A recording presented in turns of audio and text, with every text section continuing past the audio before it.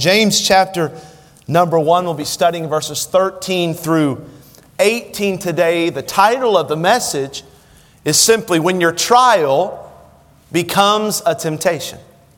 When your trial becomes a temptation. I wonder how many of you have ever said something like this: man, I'm getting old. At least one guy has. I know I'm not technically old, and don't tell me I'm old, because comparatively speaking to some of you, I'm very young. 37 years young. But I am starting to find myself saying at times, man, I'm getting old. And I know I'm not really getting old, but I'm starting to feel like I'm getting old. So there's these things that are starting to happen in my life and my body that are indicating that something is changing. I mean, I've already gone through puberty, so it's not bad. It's like the second stage of something, and I can't figure it out. Like last night, I was taking some dirty dishes. Yes, I'll admit that I was eating a piece of pie in my bed watching Fox News. But then I took my dirty dish back to the sink, because that's what good husbands do at least once a week. And so I was doing my weekly duty, and I dropped the fork on the floor. And I went to quickly pick it up before my wife noticed that I dropped the fork on her carpet. And I went to pick it up, and I'm starting to make weird noises when I have to come back up. Like moaning and groaning that just shouldn't be there. Maybe in my, I was a youth pastor here for 10 years, and we would do all these youth activities where we would feed kids pizza, like at midnight sometimes. And I would just throw down 5 or 6 pieces of pizza, a 2-liter Dr. Pepper in my 20s. And I might be exaggerating slightly, but not much. And I would do that at 11 o'clock at night, 10:30 at night, whatever. And I would just go sleep peacefully. And something happened a few years ago that now I have to prepare to eat pizza. I have to take 2 Tums before, 1 Tum during, and 2 Tums afterwards. And I still can't sleep. Heartburn. I found that I played basketball growing up and even into my 20s. As soon as I turned 30, it's like my body knew I was 30. I actually had to start stretching before I started playing. Which was my signal, like it's time to be done. It's just time to be done. If you just can't put your shoes on and run, you probably just aren't a good enough runner to be out there, and you're being a distraction to those who can. And so I hung it up, and I didn't do it. There's just some things that, right, they're expected to be attached to aging. Right? Some things I'm telling you, you're not an exception. You're going to struggle as you get old. Well, the same is true with trials. There's something that you could always expect to accompany your trial, and that's temptation. Just like aches and pains. I think I'm getting a little ring up here, Brother Rob, if you can adjust that. Just like aches and pains will come along with aging, temptation will come along with trials. I'll say it this way, and you need to let this sink in. Your trial of faith will always be accompanied by a temptation to sin. I want you to get that. Your trial of faith. It's like the aches and pains and groans and moans of turning, 40. Right? It's like the heartburn of getting old. It's like the stretching that you never had to do. Your trial of faith will always be accompanied by a temptation to sin. Meaning this, trials never stand in isolation. Every trial brings a temptation. Now I want to get practical for a moment at the front end of the message. Think about somebody today, it might be you, who's facing a financial trial. A financial trial where they just can't get caught up and stay caught up. Every time they just about get the bills paid off, another unexpected setback hits them.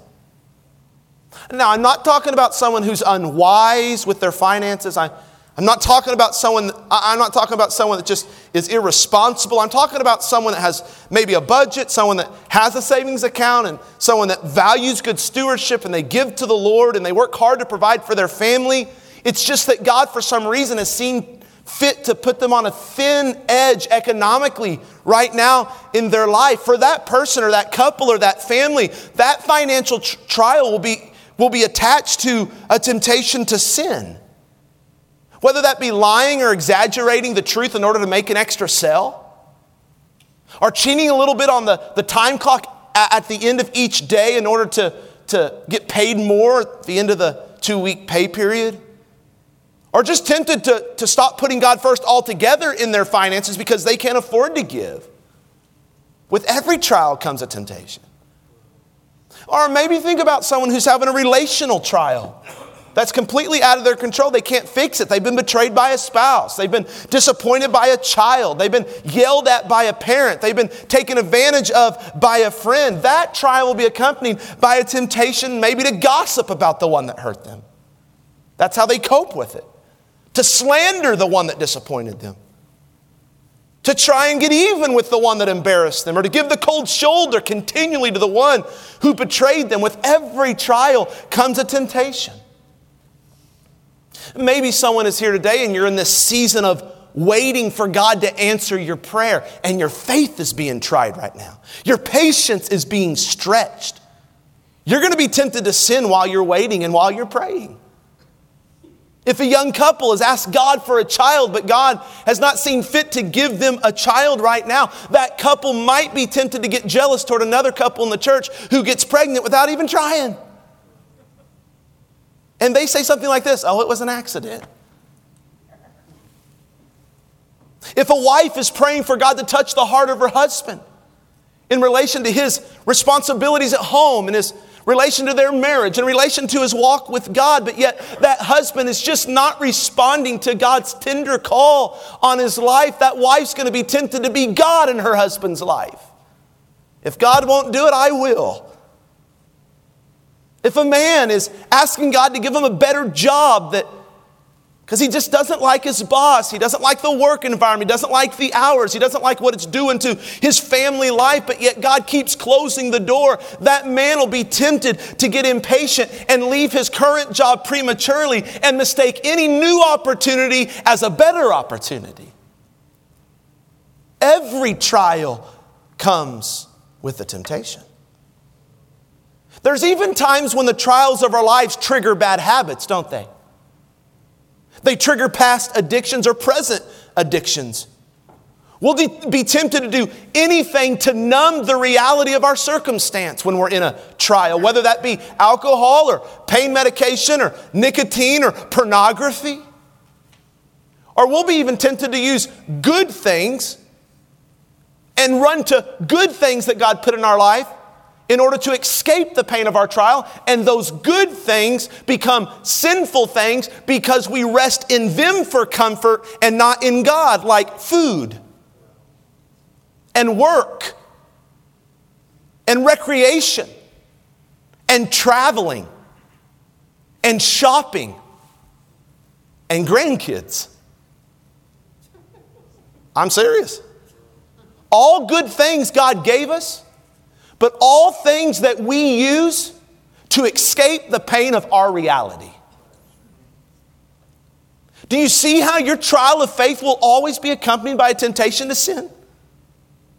This isn't just true for us today. It was true of the Christians that James wrote to in the book of James. These Christians had just given their lives to Christ, and now they were being persecuted for their faith, and they had to scatter everywhere because of it. It started when one of their church members by the name of Stephen was executed on trumped up charges. And after they stoned him and killed him, they ran after the rest of the church members and they had to flee. That meant they had to leave their communities, they had to leave their families, they had to leave their neighborhoods, they had to leave their comfort zones, they had to leave their businesses. And they all went from one church and they scattered everywhere in an effort to stay alive. But even once they scattered to these different communities, they were still harassed because they were no longer just considered to be Jewish people. They were considered now to be Christian Jews. And that wasn't going over so well. Their kids were bullied at school. Their wives were cheated in the marketplace. Their businesses were being boycotted. All because they were following Christ. Their faith was being refined, but I want you to get this, they were still human. That meant when their trial would not end after they wanted it to end, they got sick and tired of being sick and tired. They would have been tempted to shortcut the process, to bypass the difficulty, to find the quickest way out of the trial, or at least to numb the pain in the midst of their trial, even if it meant sinning to do it. That's why their former pastor writes to them, and he uses the rest of the chapter to tell them what to do and what they need to understand when their trial turns into a temptation. We're going to study verses 13 through 18 today. We'll finish up the rest of the chapter in a couple of weeks. Let's read the text today, verse 13. Let no man say, when he is tempted, I'm tempted of God. For God cannot be tempted with evil, neither tempteth he any man. But every man is tempted when he's drawn away of his own lust and enticed. Then when lust hath conceived, it bringeth forth sin. And sin, when it is finished, bringeth forth death. Do not err, my beloved brethren. Every good gift and every perfect gift is from above, and cometh down from the Father of lights, with whom is no variableness, neither shadow of turning. Of his own will begat he us with the word of truth, that we should be a kind of first fruits of his creatures. What do? What do we need to understand, rather, when our trial becomes a temptation? We need to understand three things. Write this down. Number one, understand the true source of temptation. James starts by telling us where temptation in the midst of our trials does not begin. It doesn't begin with God. God may bring trials into our lives to refine our faith, but he never tempts us to sin as we're going through that trial. We know that because James says God himself cannot be tempted with sin. There's nothing in his character that is inclined towards sin. So James concludes, if God can't be tempted to sin, why would he tempt his own children to sin? God worked to defeat sin at the cost of his own son's life. It would make no sense for God to show effort to enslave and ensnare his own children with the sin his son died for. Now, why is this important for us to know, especially in the midst of our trials? Here's why. Because we are hardwired to blame others for our sin, instead of taking personal responsibility, especially when we sin in the midst of going through a difficult time. Now, it comes naturally because Adam and Eve started it in the garden. After they sinned, Adam blamed Eve. Eve blamed the serpent. And ever since that day, we have this natural inclination to blame others for our wrongdoing. During our trials, sometimes we blame God. We say something like this: if God really loved me, then he wouldn't put me through something like this. It's his fault I've made these choices. If he hadn't allowed me to go through this in the first place, if he would have just answered my prayers, if he would have just helped me when I asked him to, I wouldn't have had to take such drastic measures. Sometimes we blame our parents. If they hadn't treated me this way, I wouldn't have learned this behavior. I'm an angry man because my dad was an angry man. I'm an insecure woman because my mom was an insecure woman. I'm bitter because my parents expected more out of me than they expected out of themselves. So, Pastor Tyler, I admit that instead of letting my home life and its dysfunction refine my faith, I have let it tempt me to sin. But you've got to understand, it's not really my fault. Sometimes we'll blame our circumstances.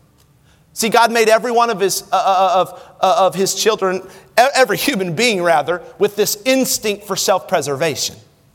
So when circumstances come into our lives that we don't like and we can't control, those instincts of self-preservation kick in, and we'll do whatever we have to do to protect ourselves, even if that means sinning.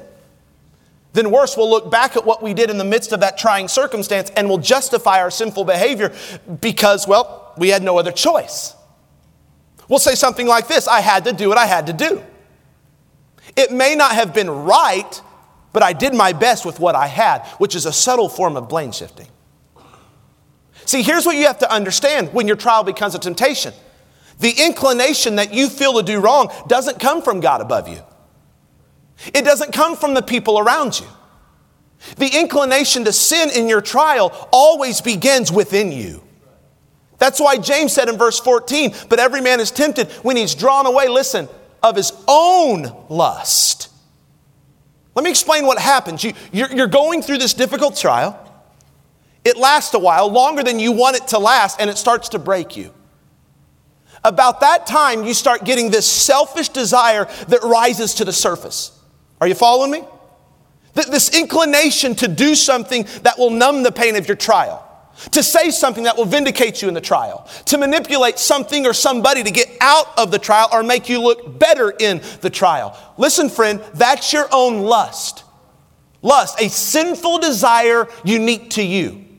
Something inside of you since the fall, since you were born, that has been laying dormant in your heart. When a trial comes, when pressures squeeze you on every side, that unique sinful desire that's been laying dormant for a while is awakened and it rises to the surface. Imagine you want to make yourself a cup of hot tea. What are you going to do? You're going to grab a mug.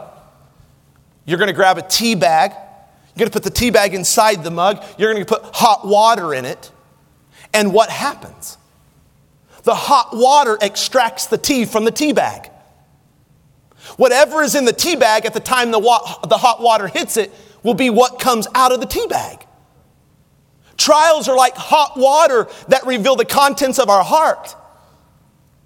We all have our own tea bag, our own lust sitting dormant in our hearts. And when the hot water of trials hits our hearts, those unique selfish desires we carry within us and have carried within us our whole life are exposed. And it's different for everybody. Some people's tea bag or our sinful desire that's been laying dormant is to try and fix everything right away. Or to exhibit control over the situation. For some people, it's exposed that they have an inclination to isolate themselves and run from their problem. Some, they just get angry and bitter. Some wallow in self-pity. Some get vindictive. Some, they tend to be passive-aggressive. Some resort to destructive or impulsive behavior. Whatever sinful desire is unique to you as a result of the fall will be the desire that comes to the surface when you're going through that trial. In other words, trials reveal our unique vulnerabilities. And it's different for everybody. That's the true source of your temptation. It's not God. You need to understand that. It's not other people. It's not your circumstances. It's your own lust, your own sinful desires that are at the starting line of every temptation. But James doesn't stop there. You know why? Temptation doesn't stop there. It doesn't stop with just a desire. I wish it did, but temptation's a bully. And should you allow it, it will wreak havoc in your life when you're going through a difficult time. Look at verse 14 through 15. But every man is tempted when he's drawn away of his own lust. Watch this next phrase, and enticed. Then when lust hath conceived, it bringeth forth sin. And sin, when it is finished, bringeth forth death. James tells us first that we need to understand the true source of temptation. Now he wants us to understand the true nature of temptation.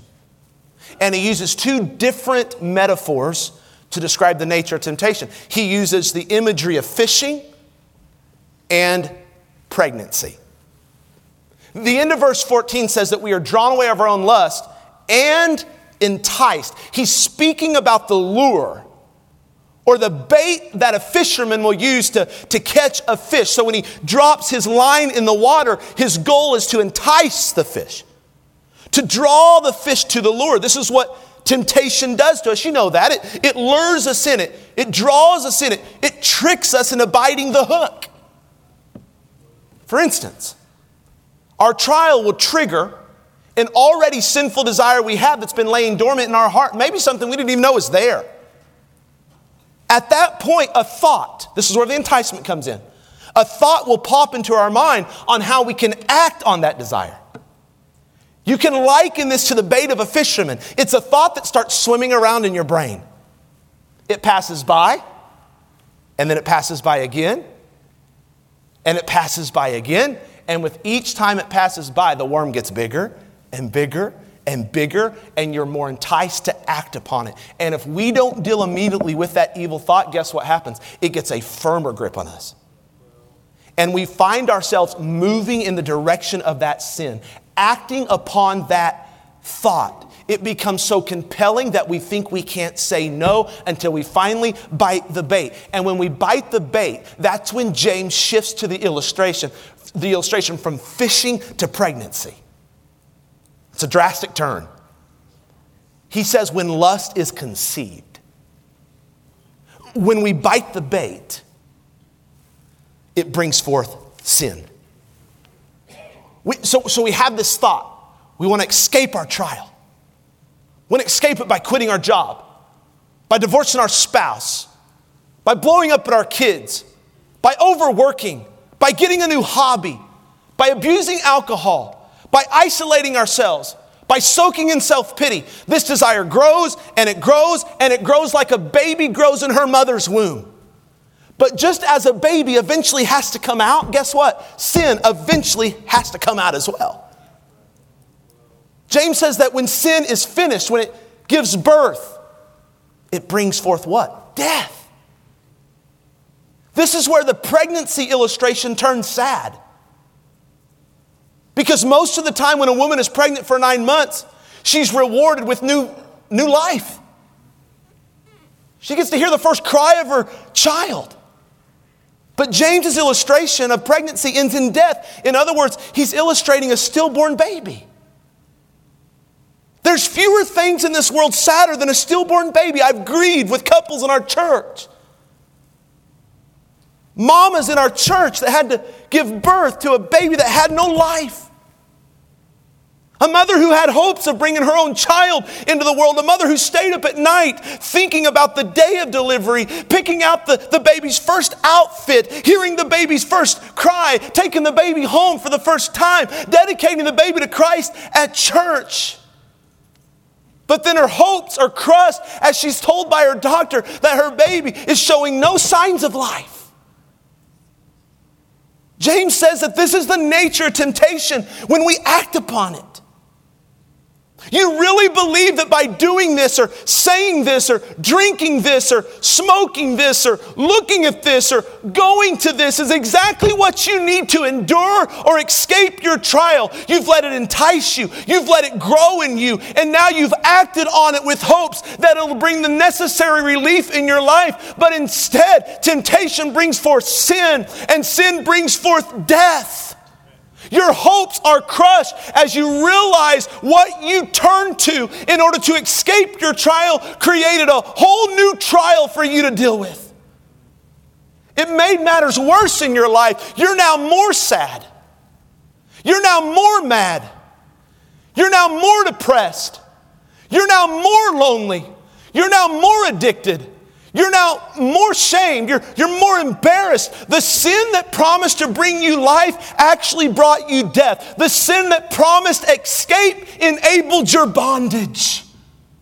And you are most prone to acting upon it when your life stinks.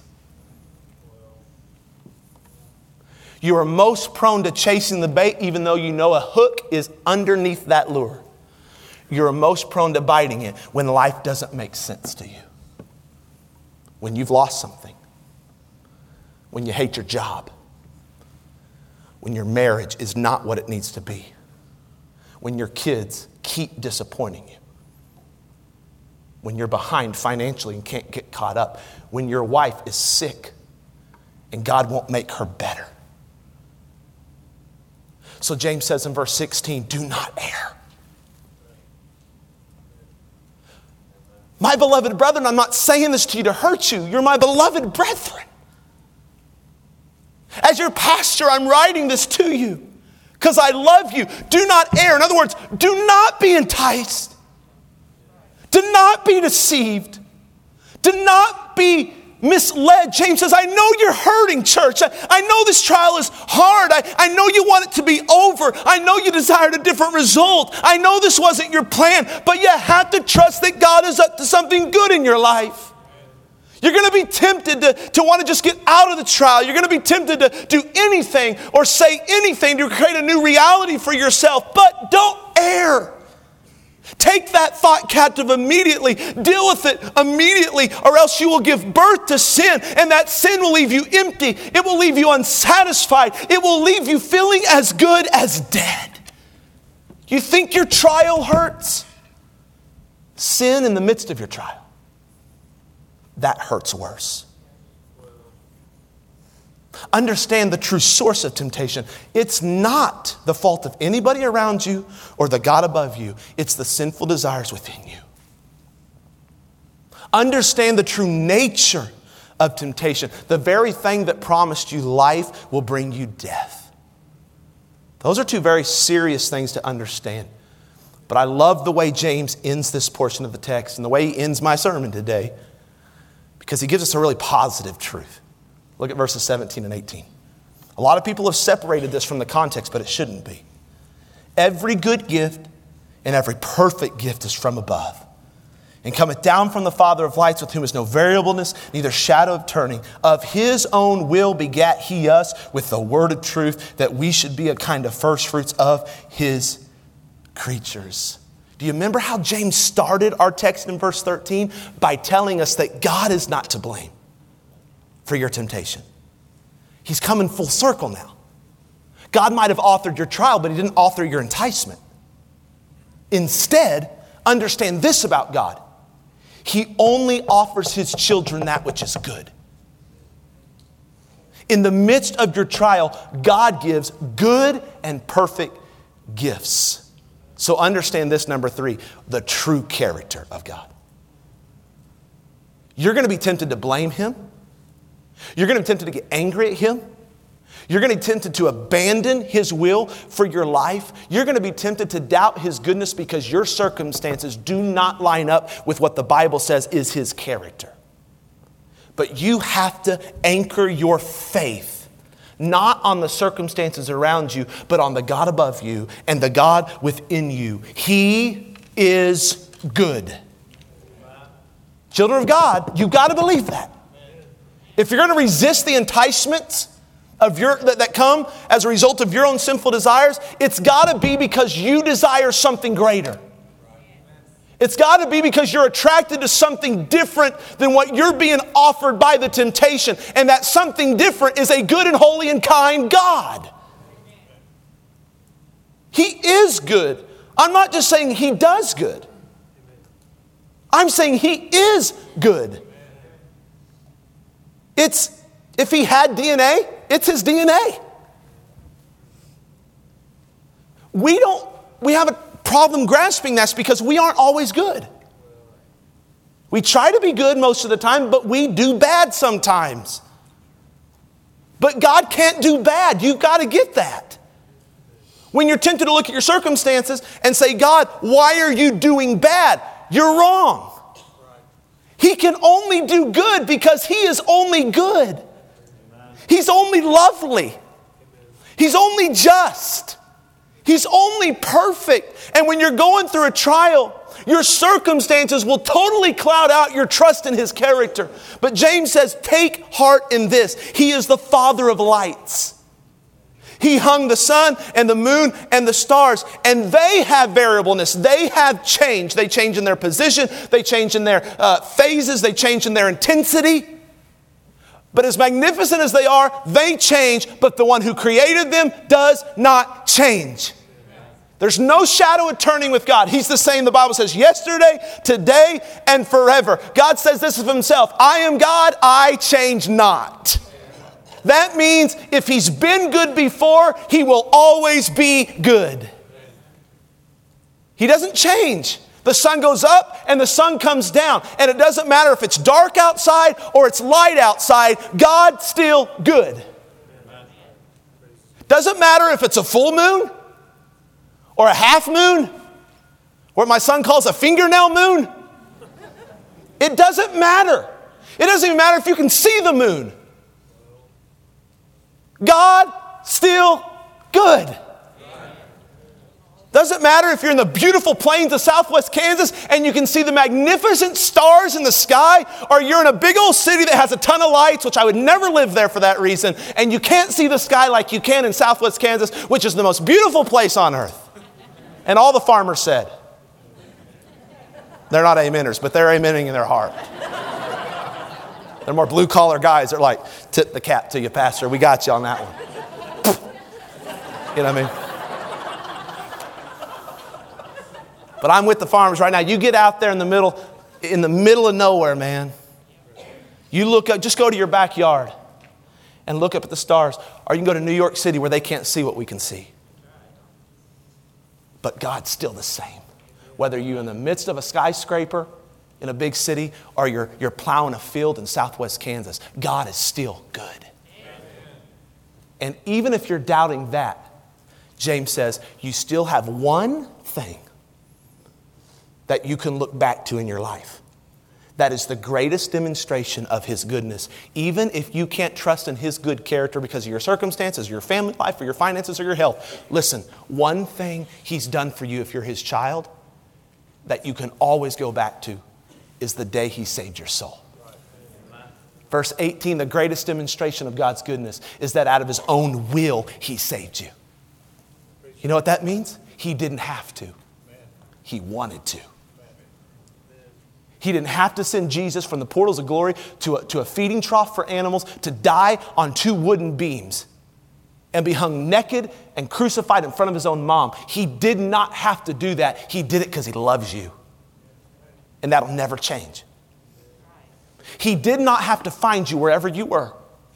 Whether you were in a Sunday school class or a youth camp or a Fellowship of Christian Athletes gathering or at work with a Christian coworker or at home with a parent, God intersected your life with the gospel, not because He had to, but because He's in love with you. And He wanted to. And if you get to a point where you're like, I can't even do this God thing anymore, then you need to park it. And you need to look in the rearview mirror. And here's one thing you'll always see if you're saved. God saved my soul. And you got to be real good to save somebody like me. That will never change. And I got good news for you. He's still saving souls today. How do I know? Well, let me just share with you how I know. Because already this semester in Fellowship Baptist Academy, he has saved 4 of our students. Amen. Already in Fellowship Baptist Church this year, I remember maybe 2 months ago, Jonathan and Anna brought a friend named Brian on a Wednesday night. And we preached a message and he came forward in the invitation. And one of our deacons, Rick, took him to a side room, began to explain to him the gospel. Brian wasn't quite ready to accept the gospel. So Brother David, our associate pastor, started meeting with him. And 6 weeks into a study on the gospel, Brian got saved. Amen. And Brian got baptized last week. And I don't know if you saw on Facebook where we posted those pictures, somebody commented on Brian's picture. And they're like, oh. Like shocked. Like surprised. I'm not surprised. God loves Brian. This week, a married couple came in, Richard and Kayla Wright. They've been coming. They came, a year ago, about this time, they came to our married people night out that we have once a year. Farron Lynch, one of our deacons, invited Kayla. She brought her husband to that married event. They started coming. They came back to our married people night out a couple weeks ago. David went and met up with him and has been going through the same thing he went through with Brian for 6 weeks. And 2 or 3 days ago, Brian and Kayla realized they were lost. They called upon Christ to save them. And guess what? God redeemed their soul. Amen. God saved them. And I hope that they're going to get baptized soon. Amen. If you can't think of anything good in your life, I just gave you 3 good things. Even if you're not even thankful for your own salvation, you can at least say God's good to save other people. He intersects lives every day with the word of truth, the gospel, the good news. What do you do when your trial becomes a temptation? Well, let's review. You understand the true source of temptation is not God. It's your own sinful desires. You understand the true nature of temptation is to destroy your life, not help you escape your trial. You understand the true character of God is good and will always be good. So maybe today you just need to come and you need to be honest with God as to where you're at right now. Maybe if you're lost, like some of those folks that I mentioned. Can I tell you, it don't matter what you're going through right now. If you don't have Jesus, you're going to have a hard time. Can I invite you to come forward so we can just begin the conversation of showing you the good news, the gospel? I'd love to do that. But if you're saved and you're going through a trial, but you're starting to feel this inclination to sin in your trial, can I invite you this morning to get out of your seat, come to an altar, and ask God to help you deal immediately with that thought and that sinful desire that has risen to the surface before you act on it? If you've let that desire grow, it's taken you captive and you've acted on it, will you come to an altar and ask God to forgive you and get you back on track? And because He's a good God, He will. If you've doubted His goodness in your trial, and you're doing that right now, would you come and just thank God for this reminder? That He is an unchanging God who's always good, despite the fact that you're doubting that right now. And at the very least, Christian, would you come forward and thank God for the day He found you with the word of truth? He saved your soul. No matter where you are today, God will meet you right where you are. I hope this has been a help to you. Would you stand to your feet?